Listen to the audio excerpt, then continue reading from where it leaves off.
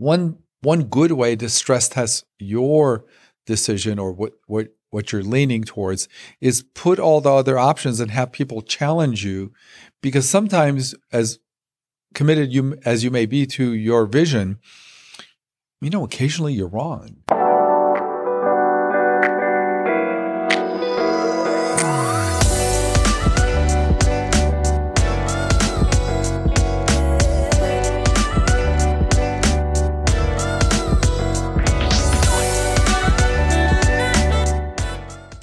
Hi, welcome to another episode of Bakhtari MD.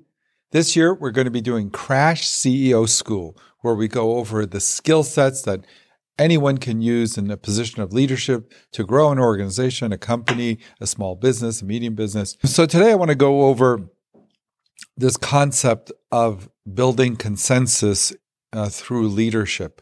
In other words, a lot of people who are new to leadership kind of view leadership as stuff coming from uphill and running downhill in terms of decisions, ideas. And while that may make sense in terms of the hierarchy, often in an organization, it's much better to build consensus without necessarily giving up too much. In other words, I think a lot of people who haven't been in some of these positions think that, well, if I'm going to be a leader and I'm going to be directing sort of like the satellite view of the company and what direction it's going to go in, a lot of the decisions have to be made on at the top level and then passed down, which of course makes sense. But on another level, the more hierarchical the company is, where you're simply transmitting information down, I think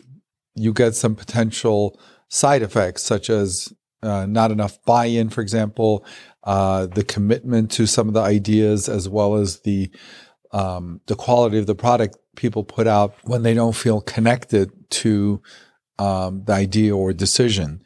You often see that in many organizations where people say, well, my boss or the higher ups have decided we're going to get rid of this project, or we're going to, do this more, or hire this, or hire that, or buy this, or buy that. Now, on some level, it has to be like that, but on another level, it doesn't have to.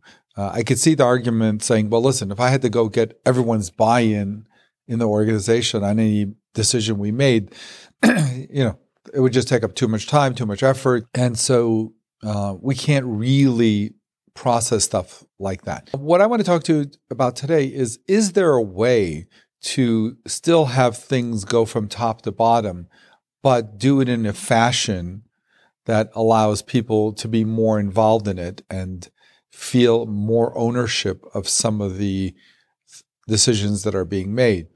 A lot of that has to do with the culture you build. And what I have found is if this culture is started at the top and continues to go down, meaning from super senior to senior, from senior to mid-level, from mid-level to lower level, if this strategy that I'm going to talk about today is deployed organizationally, you can actually have this concept that everyone feels more bought in than certainly not just decisions being made. And the byproduct of that is many. So I want to kind of go over this. And what I call this is enrolling people into your vision. So in other words, you as a leader come up with a idea.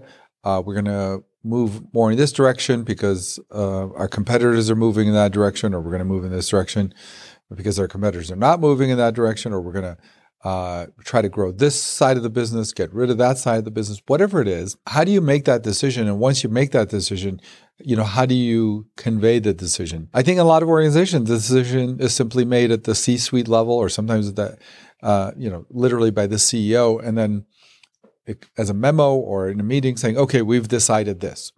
I want to argue that's probably the worst thing someone can do, even if you have 100% control and authority, to go into a meeting and say, based on what I've read or blah, blah, blah, give a quick explanation. I have decided we are doing this. Even if you leave out the word I, but if it's implied that it was you that made that decision, then it's not ideal. And I'm going to go over why.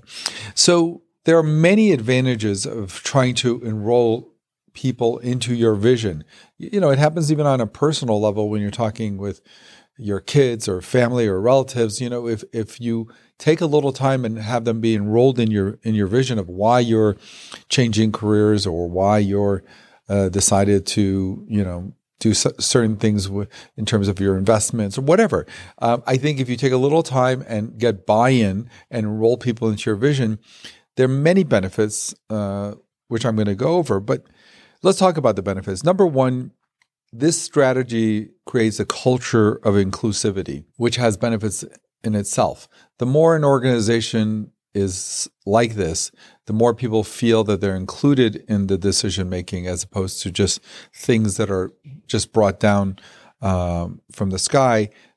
There will be a sense of inclusivity, and that is going to help in many levels, including employee retention, staff motivation, as well as critical thinking, problem solving, dealing with issues. Number two is a sense of ownership. It's kind of similar to number one, but the more people feel like they're part of the decision, or they were included in the decision, or the rationale for the decision, the more they're going to feel like this is their organization, their company. By the way, this applies to almost everything, nonprofits, any kind of organization. It will increase the pride of ownership.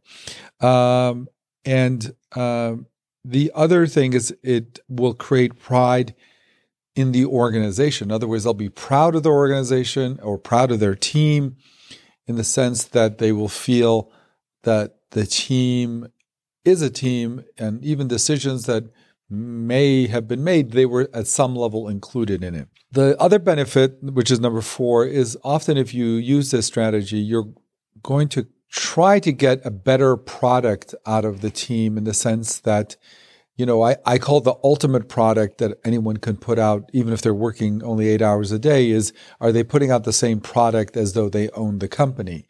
And of course, that's a continuum, from someone who's just simply clocking in and clocking out. And I know I've made other videos about this, but to get a product that the person who is putting the 8 hours is literally putting in the same product as though they own the company. And that's a lot to ask of someone, but I think these kind of decisions and other things we've talked about in previous videos, to have people have a sense of ownership, to see if they would be willing to put out the same product as though they own the company, without, of course, actually owning the company, but in return there would be other benefits. And then the last, probably most important thing, if the idea goes bad, or if there's obstacles, barriers, or if it fails. If something fails and it was a top-down decision, the blowback is going to be immense. Whereas if it fails, or there were just many obstacles that people hadn't thought of, I think they will be handled better, and potentially some of these obstacles will be overcome if the person felt that it was partly their decisions. And we all know this from the way we think. Like if we make a decision, and after we make the decisions, we realize there's some obstacles, our first instinct is to try to overcome those obstacles because we made the decision, right? Versus if someone else made the decision, the tendency to say, oh, look, see, I knew it was a bad decision. Right away, we have some problems. So let's say you mandate a new software for the company, a new point-of-sale software, right? And it gets deployed, and no one was involved with it except the higher-ups, and it gets deployed to the whole group. And immediately there's bugs in the software, and it's actually creating tremendous more work to set it up, and the learning curve is very high. You're probably going to get a lot of blowback on the learning curve and the pain of implementing this new system or new software if only the people in the C-suite were involved in making that decision. If that software had been shown to everybody, rolled out, maybe given, everyone had a look-see and had an opportunity to give feedback. If there's problems with that software, I promise you, it's going to be handled in a much different way, and there'll be much more of a motivation not to point out the problems, but to overcome them and come up with solutions and endure whatever pain potentially might be involved for the period that we're talking about. So these are all benefits of enrolling people into your vision, but how do you do it? So, and when do you do it? Well, the way you do it is you first have to take your idea and stress test it with the people who report to you or your immediate team. And I call it stress testing your vision. So what you want to do is you want to take your idea like, hey, I'm thinking about getting a new point of sale software for our team.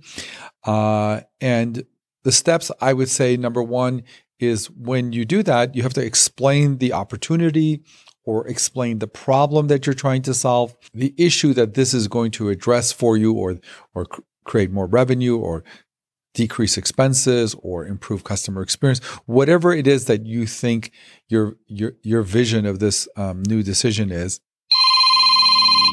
Today, we have a bulletproof system that helps us close up to 80% of those inbound calls. Our high converting call class will teach you how to demonstrate your authority quickly without being pushy. We believe that many businesses out there can benefit from this, and we promise to help you achieve your revenue goals by converting more of your incoming calls into actual sales. For more information, please visit our website at highconvertingcallclass.com. Stop waiting for the sales to come to you. Put your revenue into your hands. After you do that, then what you have to do is sit with your team and say, but you know what? Before we even make a decision, let's go over all our options. Option A, we could keep this software. Option B, we could look at this software. Option C is maybe there's some more other softwares we should look at. Or maybe we should write a software ourselves. Option D, we'll build a software ourselves, or we'll, instead of buying a third-party software, whatever the options are. Even if you're pretty much committed to one of the options, one good way to stress test your decision or what you're leaning towards is put all the other options and have people challenge you, because sometimes, as committed as you may be to your vision, occasionally you're wrong. Occasionally you don't have all the information.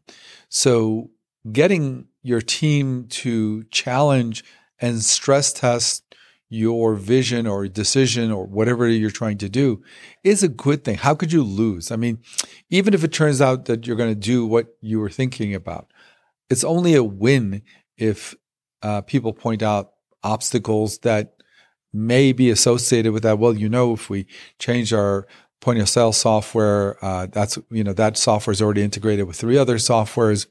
And have we ever thought about how that might impact those 3 other integrations and whether it can even integrate with the other 3? So you may not have thought of that. So this whole idea of having people stress test your idea is not simply a ruse to get them to agree with you. It's really meant to double test your decision making. And I think I talked about this in a previous video, where you have to be open to being wrong, and encourage your team to have that sort of openness and not fear of challenging these ideas. But again, in a respectful manner, but you certainly want your team to be able to challenge what you're putting out there. And the best way to kind of do that is, when you look at all the options, ask everyone to give you their pros and cons of each one and what they think. Now, many times, of course, what you wanted is the right choice because of the amount of information you have having the satellite perspective. So 9 out of 10 times, I think you're going to still go, and it's going to be obvious to everyone that what you were thinking is probably the best thing. So in many ways, you made the decision, and after all this, we're going to go ahead with your decision anyway. But it's very important to get the pros and cons, listen to all the feedback. But after that, then you have to, as a team, agree on the most logical path, given everything you've discussed, all the pros and cons. Okay, so we've gotten that far. We went through all the process. Stress test your idea, go over the opportunity or problem you're going to try to solve, go over all the options and choices, the pros and cons, listen to feedback, and then basically at the end of that, if everything goes well, you should be able to say. So I think from what I'm hearing in this room, we're all in agreement that the best course of action is to go with this new software, understanding that there may be some limitations or some problems we may have to overcome. And this gets to the next step. You can't just paint your decision with just with rose-colored glasses and say, oh, and everything's going to be, perfect and blah, blah, blah. The next thing is actually sit down and say, okay, but if we're going to go ahead with this decision, let's talk about the extra work, the extra sacrifice, the extra cost, the extra brain damage. And the more you put that on the table, as opposed to fluff it over and say, well, yeah, there'll be some issues. And I actually think the more you discuss the pain that it might inflict financially, work-wise, resources-wise, may take people away from other projects, what have you, I think the better off you are, even to the point of maybe assuming the worst, or I don't want to say exaggerating because that's not what I really mean, but to really say, listen, in worst case scenario, if we implement this, our system may be down for 48 hours and impact customers. How are we going to deal with that? It's better to paint the worst case scenario rather than, the optimal scenario. Because if the decision is made assuming the worst case scenario and it doesn't turn out to be as bad, it can only be good. But if all of these things are discussed, now the whole idea of enrolling people into your vision is meaningful because you're not just selling them on the upside, you're selling them on the whole process. But really, at the end of all this brain damage and work, then you have to discuss the payoff, both the short-term and long-term payoff if you can execute. Okay, if it fails, it fails. But if you execute, this will be the long-term payoff. If it fails, will be the fallout from that too. So we'll have to go back to the old system, blah, blah, blah, blah. So in essence, everybody's bought into the full cost and effort that's involved in this. Now, when you've then rolled this out, what you're going to find is that you will have a much, much better sense of buy-in. And out of all the advantages, the most important one is if things don't go according to plan, if there are things you hadn't foreseen, I think what you will see is a much more collaborative team, a much more determined team to make it work, and a team that's much more likely to endure greater sacrifices in terms of workload, stress level, problem solving, critical thinking. For whatever reason, the amount of critical thinking and willing to overcome obstacles, I have found goes dramatically down if what they're trying to address was something they weren't involved in, and it was sort of thrusted upon them. So this type of thing not only increases pride in the organization and the team, which is amazing, of course, but it also helps you if things don't go well, because if the decision is only top down, when things don't go well, there is a sense like, whose crazy idea was this anyway? I think it's harder to say that when you were in the room when that crazy idea was launched as opposed to forced upon you. And I think you will get a better response. And that's when things go negative. Of course, when things go positive, all the more. I think there is a sense of pride, of ownership, of being able to move the ball forward for the organization.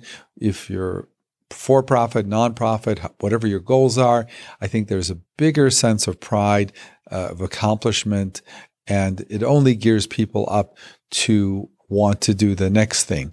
And I think if this is a style of management that you mentor your leaders to do, from their level down, I think you will only see good things where you will see a style of management where there's an inclusivity.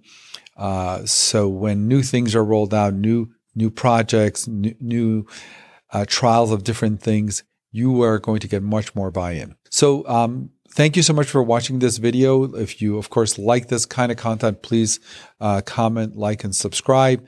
If you have any thoughts on this, I really welcome your comments, especially about how you lead your organization, and if this is prevalent in your organization, and if it's not, how does that impact some of the issues your organization has. All right, well, thank you so much for watching, and we will see you on the next video. Thank you.